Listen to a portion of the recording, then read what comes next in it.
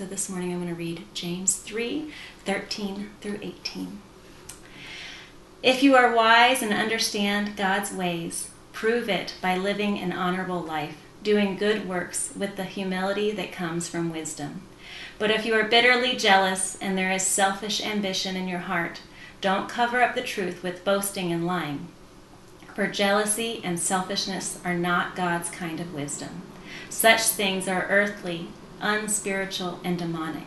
For wherever there is jealousy and selfish ambition, there you will find disorder and evil of every kind. But the wisdom from above is first of all pure. It is also peace-loving, gentle at all times, and willing to yield to others. It is full of mercy and the fruit of good deeds. It shows no favoritism and is always sincere. And those who are peacemakers will plant seeds of peace and reap a harvest of righteousness. Thank you, Miss Becca, for investing in our kids, and hopefully some of you were egged before the homes. We were all made to stay home, the stay-home order, and you were egged previously. I think she hit like 17 or 18 houses with eggs, Easter eggs, not real eggs, because that would be bad, and Miss Becca would not do that. So, or maybe she would. I don't know. Darren, you know, maybe she would. But I know with my own kids, there are times when they would come home from school, when they were in a physical school, not at home all the time, always there. But when they were in a physical school, I digress. When they were in a physical school, my daughter would come home and always bring up, "Daddy, can I take this to show and tell?" And it was to take something special to her and give a little story behind it. But when I was growing up, show and tell wasn't about just telling somebody about what you had. Show and tell always there was a reason behind it, and the reasoning was, at lunch during the week, I would sit down with my friends and I would say, "Hey, I got the new Soundwave transformer. It's amazing." And my friends would be like, "No, you don't. You don't have that." And I'd be like, "Yes, I do." And they'd be like, "No, you don't. You don't have. Prove it."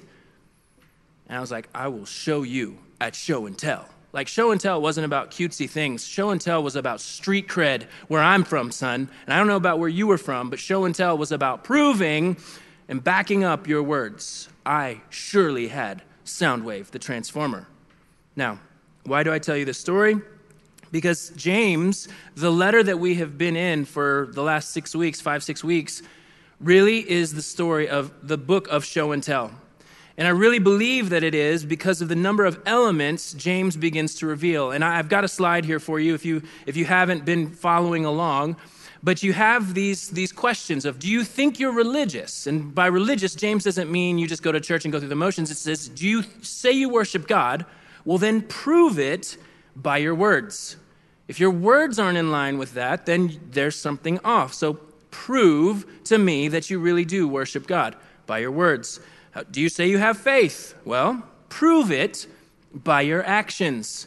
Don't just tell me you have faith. Show me what exists internally, externally. And this week, it's no different. We're looking at wisdom. James is going to begin with, if any of you thinks you're wise. Some of your translations may say, does anyone think they're wise? Then prove it by your conduct. None of these things James has not changed up his story with any of it. It is a show and tell. It is not just going to be an opportunity for you and I to talk about things. Our actions have to back up what we speak about. James is writing about wisdom in a way that I don't think many of us think about. Many of us think that wisdom is, well, I'm Miyagi, or I'm Yoda, or I'm Gandalf, or I'm not those things. And I can't give anybody any words of advice. James is actually going to focus in that what we know comes out in what we do. Wisdom is not about all the information that we have in our head. Wisdom is how we live out what we know. The last several weeks, we've looked at James's letter to a church that has been spread out. If you read the very first words in the book of James, it tells us this is to a dispersed people, a people spread out who are not gathering in the same way they used to. So in a realistic way, this is very practical to us today. In our homes, not being able to gather, James writing this letter to a people who are spread out right now. And he speaks about trials and temptations and being people who do God's word, not just listen to it, controlling their tongues, the power of their tongue, how they express love in where they are at. And this week, James opens with, brothers and sisters, if you think, verse 13, if you are wise and understand God's ways, prove it by living an honorable life, doing good works with the humility that comes from wisdom. To be very clear, Jewish believers understood that wisdom mattered. From a very young age, if they were to read through the book of Proverbs, the letters, the words of Solomon, they would hear all about wisdom. Proverbs chapter 4 says this, getting wisdom is the wisest thing you can do. Some of your translations simply say, get wisdom. And whatever else you do, develop good judgment. It's great. Those are great things, but and the natural second question would be, well, how do I do that? Where does that come from? How do I get those things? Well, Proverbs continues. Proverbs 9. Fear of the Lord is the foundation of wisdom. Knowledge of the Holy One results in good judgment. So, how do I get wisdom? Well, you start building, and the foundation is on the Lord. Knowledge of the Holy One results in good judgment. If you're one who is lacking good judgment, it's not just because, I'm just that way. No, there's a good chance you have not considered God and his ways. And when we read that word, fear of the Lord, we obviously know we live in a very sarcastic and cynical generation. When I hear people say, well, why would I want to fear God? God loves me. Well, that doesn't make any sense that you Christians would want to fear the Lord. Now, while there is an element to awe and trembling, I mean, if you read through the Old Testament, in the New Testament, when the power of the Lord shows up, whether it be in an angel or his presence or whatever it is, people fall to the ground.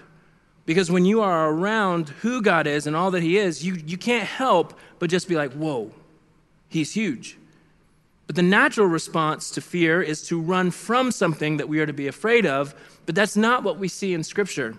Proverbs 14 says this, those who fear the Lord are secure. He will be a refuge for their children. Fear of the Lord is a life-giving fountain. It offers escape from the snares of death.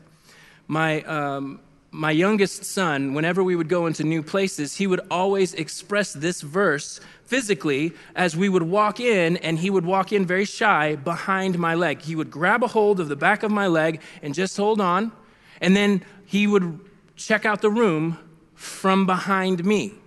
And then when things were getting a little more lax and he would be a little more free, he would kind of run out from behind. But then if a person tried to talk to him or something like that, he would run right back around and grab the back of my leg. My son was not expressing fear of everybody else in that room. My son was expressing fear of me, meaning I'm the biggest, baddest person in that room. Don't come mess with me because I have my dad. I can run to my dad, and ultimately what Malachi would be suggesting is he would fear being anywhere else but with me. So when the Bible speaks of fear, it's not speaking of simply just cowering and trembling, but the invitation is to know that there is nothing bigger or greater or grander than being in the presence of God, and his people find refuge in that. They find safety in that. The fear of the Lord is a life-giving fountain. Wisdom begins when you and I understand that we are not God and that he is. I run to this God who is bigger than me. You run to this God who is bigger than you. It's the foundation. And if that foundation is not there, then nothing can be built. This is why James says that we will do good works with humility that comes from wisdom.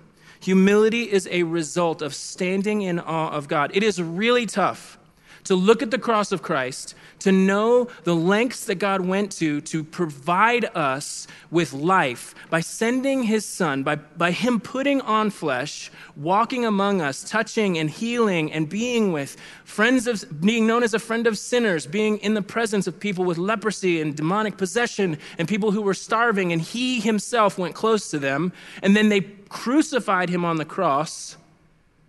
He rose from the dead. It's really tough to look at that and remain arrogant. It's really hard to stand up from a moment where you have seen the power of God on display on the cross and stand up proud and banging on your chest. James gives the first characteristic that will prove whether or not you truly are wise, and it's humility. Have you seen the right order of things? God is God, and I am not.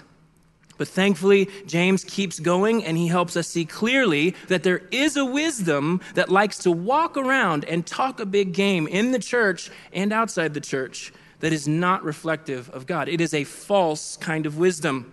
It is not from God. Verse 14 says this, "But if you are bitterly jealous and there is selfish ambition in your heart, don't cover up the truth with boasting and lying. For jealousy and selfishness are not God's kind of wisdom. Such things are earthly, unspiritual, and demonic. For wherever there is jealousy and selfish ambition, there you will find disorder and evil of every kind." Many of you probably have John 3:16 memorized. I would encourage you to a quick memorization of James 3:16. James points to, yet again, inward thoughts being evidenced on the outside. But this time, the outward evidence that he describes points to something broken on the inside. Bitter jealousness, jealousy. This is this idea of this resentful or this wicked desire for somebody's possessions, their abilities, or their status. And in the church, this is possible. Outside the church, this is possible. And James is saying if bitter jealousy is driving you, then something is wrong on the inside. He doesn't just say bitter jealousy, he actually brings up selfish ambition. And this one is problematic because it can be disguised. Inner desire for self-promotion. Like why I'm doing things, my motives for selfish ambition, of self-concern over community concern or God concern. The biggest problem with selfish ambition is that I am planning things with no regard for who God is or the needs of others around me. The visual image that comes with selfish ambition is you are out canvassing for votes. Can I count on your vote for me? These are the things that come from selfish ambition. And James begins with bitter jealousy and selfish ambition. If these two internally are driving us, the wisdom we are living by is not godly wisdom. These both begin in our hearts, and I love James's solution to this. James says, if this is you, if you are a person who's walking with these internal things coming out, don't lie about it and don't cover it up by boasting. Like, I think that's what we'll try and do. We'll be like, well, we'll cover it up as best as we can. No, I really do have good motives. No. Or we boast about it and we just go, that's me. That's who I am. I'm hyper competitive. I'm this way. This is the way I act. James says, don't boast about it. Don't lie about it. Repent. Change the way you're thinking about who God is and who you are because of who God is. That's the simple confession and repentance formula. It's easy for us to walk with these things, to lie with these things, to boast about these things, but James is saying don't. If this is what's driving you, repent, confess, return to God. Because he continues in verse 15, he says, these things are earthly, unspiritual, and demonic. These are three words that grow progressively stronger in their nature. The first meaning, earthly. The first word, earthly, and I've got some little simple ways to define what earthly would mean. And we're not just talking about knowledge. Yes, I can look around at things on earth and I can learn a whole lot of things. That's not what we're talking about. We're not talking about knowledge. Remember, we're talking about the way we conduct our lives because of what we know. And earthly wisdom is a narrow perspective that doesn't care about God's reign or God's will. Earthly means just that, self-centered thoughts of the here and now.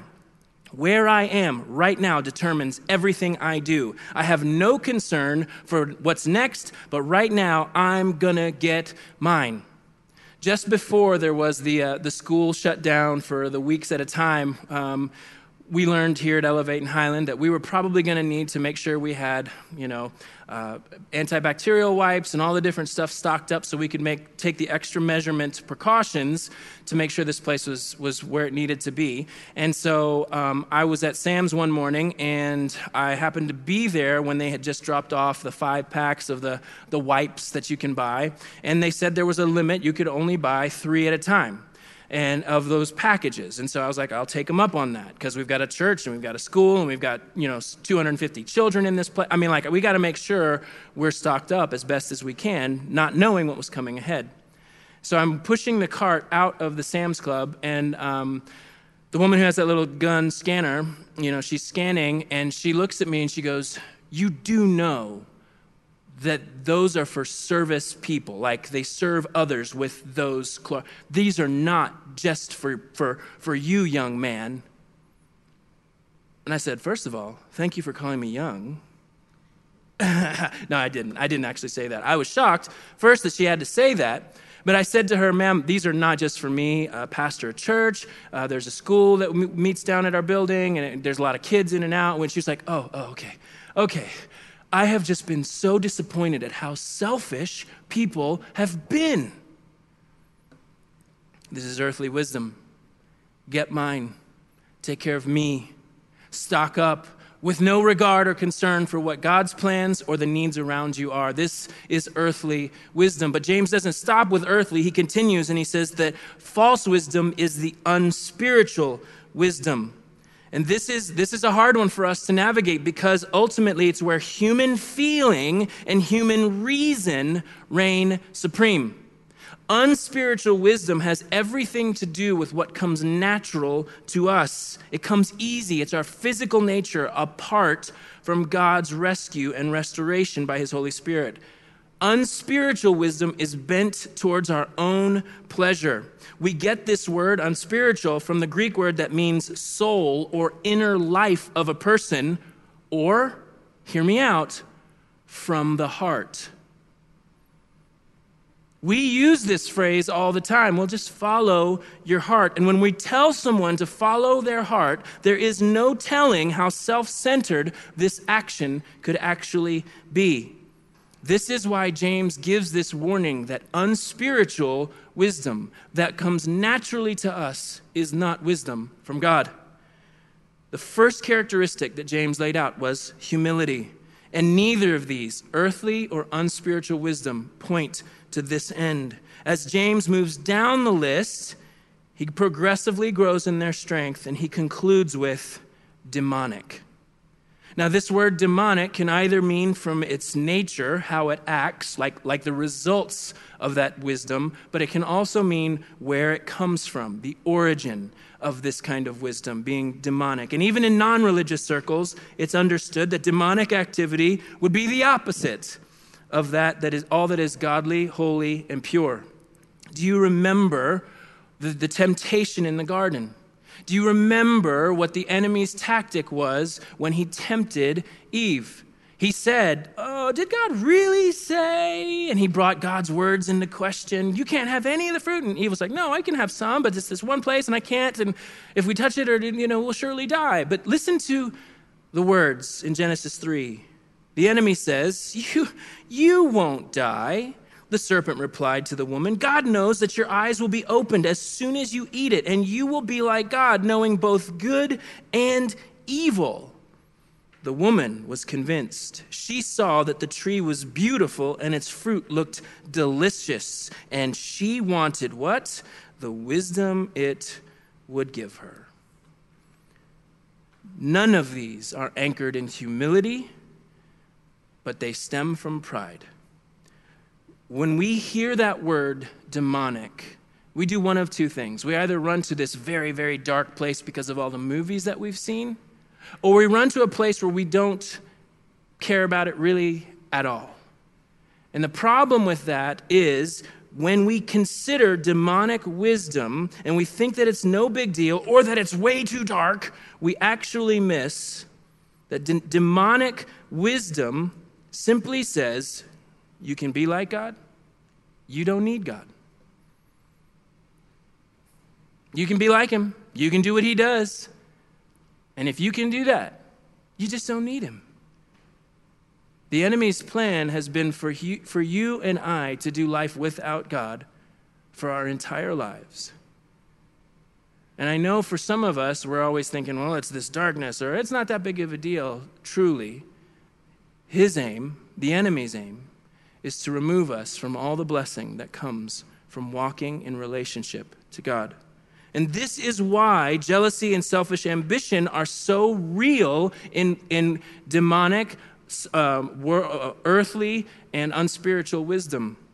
And that not only this, but chaos, disorder, and evil of every kind come out of this.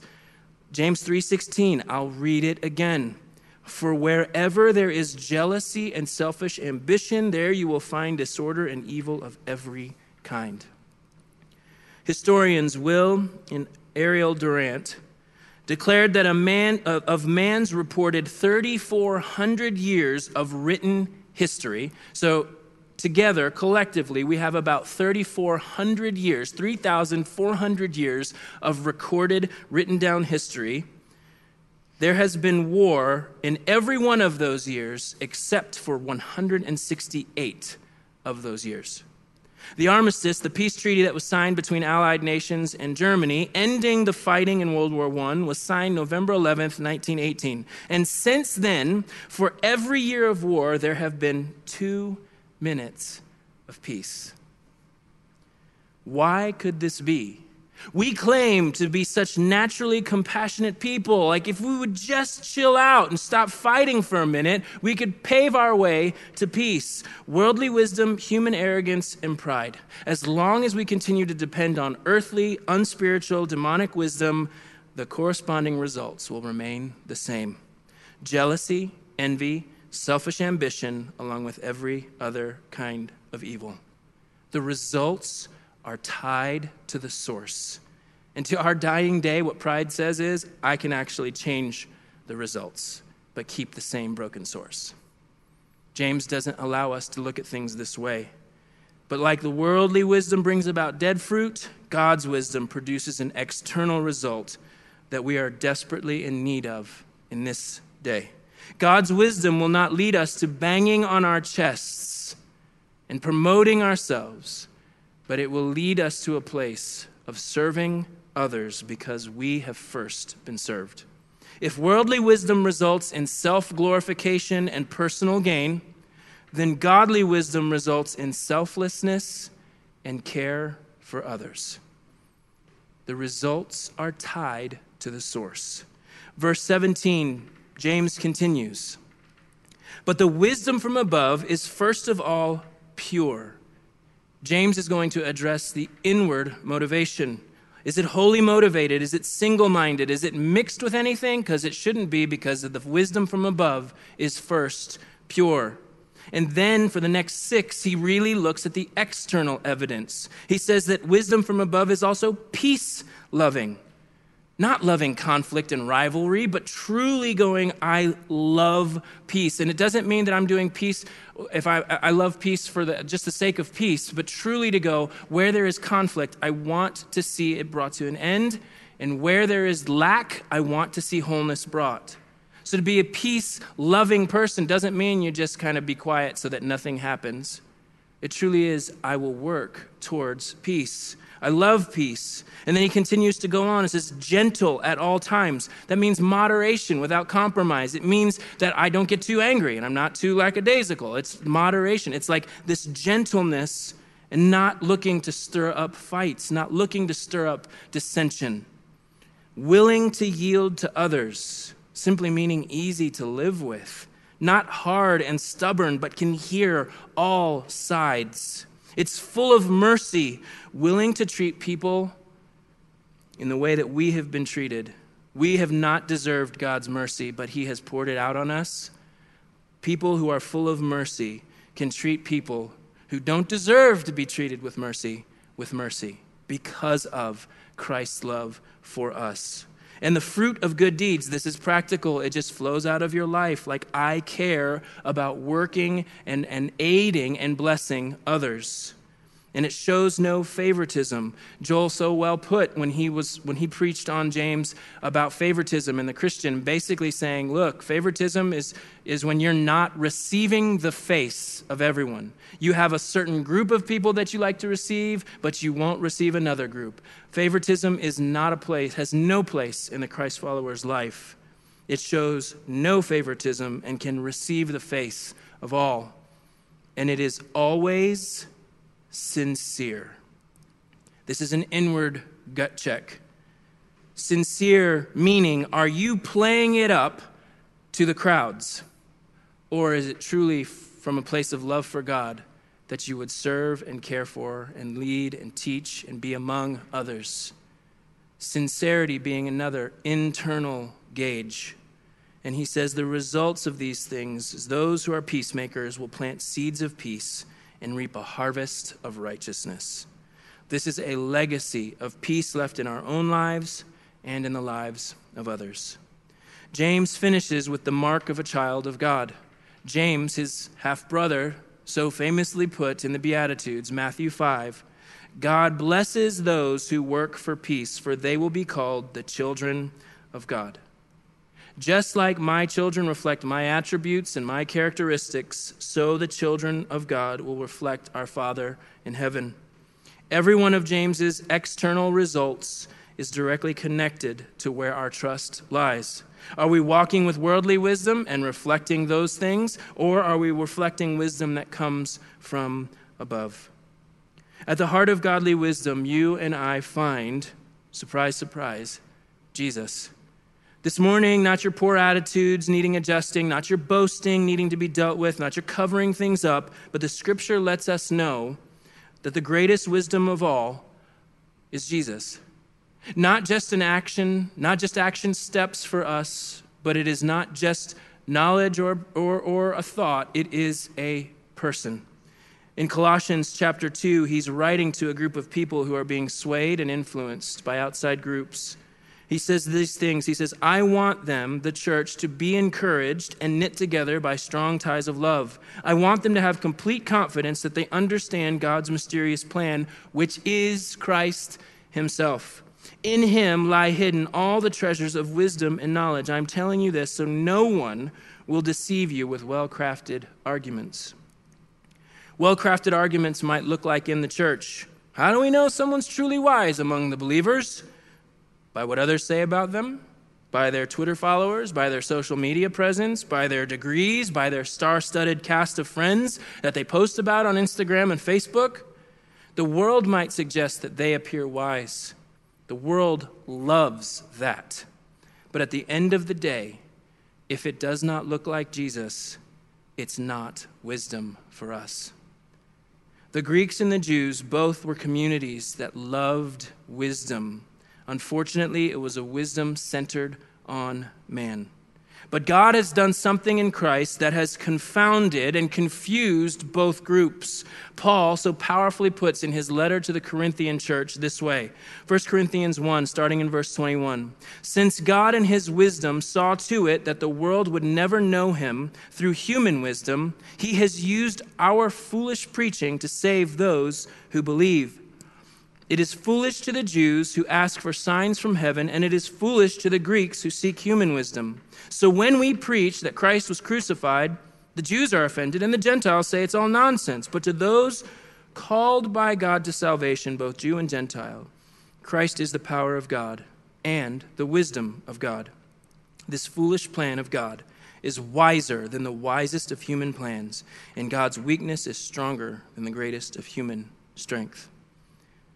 Paul points out that the message of the cross, that God would come and step into time, put on flesh, and die for his people, not to stay dead, but to raise from the dead. The message of the gospel is foolishness to those who think worldly and earthly and unspiritual wisdom is king.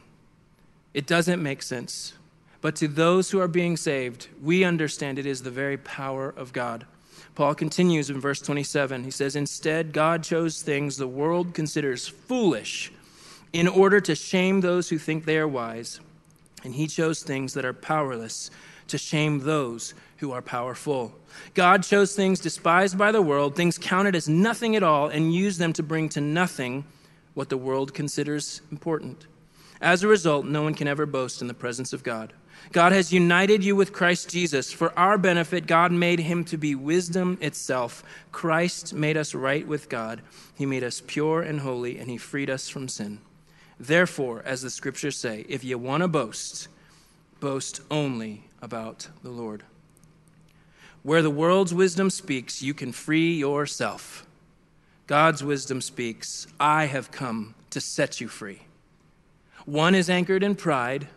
One is anchored in humility. One comes from within, and one comes from outside. This is the power of the gospel, that you and I could not set ourselves free, even by our wisest schemes. But God saw us in all of our attempts, came close, and he is wisdom for us. All those things that James describes, peace-loving, gentle, full of mercy, the fruit of good deeds, sincere, pure, all of those things, you start to get a picture of Jesus, right? It's not just about the fruit that will come out of our lives, but it is a descriptor of the one who has saved ours. As the band comes and we finish our time together this morning, I want you to know that if you've put your anchor down in human wisdom, in earthly wisdom, in unspiritual wisdom, in demonic wisdom, there is a rescue. There is a plan. There is hope. James lays out one of the clearest ways home from our worldly thinking and our worldly boasting. And it is not to try harder. It's actually the way of repentance is to allow God to change your thoughts about who he is and about who you are because of the power of the scripture, because of the power of the word of God, what Jesus has done. This morning, do not be drawn into boasting or lying to cover up all those worldly wisdom results. Turn, confess, repent. Let this be a season when your eyes are fixed on Christ. Let this be a time when you renew that reliance on what Jesus has done, that Jesus is wisdom on our behalf, because we are not wise. We've tried to do it on our own, but God said, look, through human wisdom, they'll never find me. I will go to them. On their own, they won't find me. I found them. Christ is wisdom itself for us. As your time in isolation or in social distancing or in this strange season of history, do not believe that for a minute we can function as the church with worldly wisdom. Godly wisdom was given to us in this gift of Christ for such a time as this. To be people who not only say we love God, but that love comes out in our lives. I think it's gravely important for us to continue to look to Jesus as our wisdom when we are all, it seems like we're all trying to discern new patterns, new ways of living, doing things, helping, finances, job, everything. Now is not the time to believe that I can start leaning on myself. Because if I do, the results are tied. But if we as the church continue to lean on wisdom from above, on godly wisdom, on Christ himself, the results are tied to that as well. And that will be much different than if we were to lean on our own understanding. Highland, Christ is wisdom itself for us. Turn. Don't cover it up. Don't lie about it. Confess, repent, and return. Jesus, we love you. And I ask that in these moments that we would not believe that somehow we can find a way to make it better on our own, but truly we have to run to Mount Calvary. We have to run to the foot of the cross. Lord, I pray that for those that have never believed that Jesus, you are the Son of God, that you are the one who died and raised from the dead, not to stay dead, but to purchase new life for those who would believe. I pray that there would be those through this moment in history would turn and hand their lives to you and say, Jesus, please, you have to do it. I cannot do this anymore. Lord, let us truly be a people who display a godly wisdom that is humble and serves others. It's in your name we pray.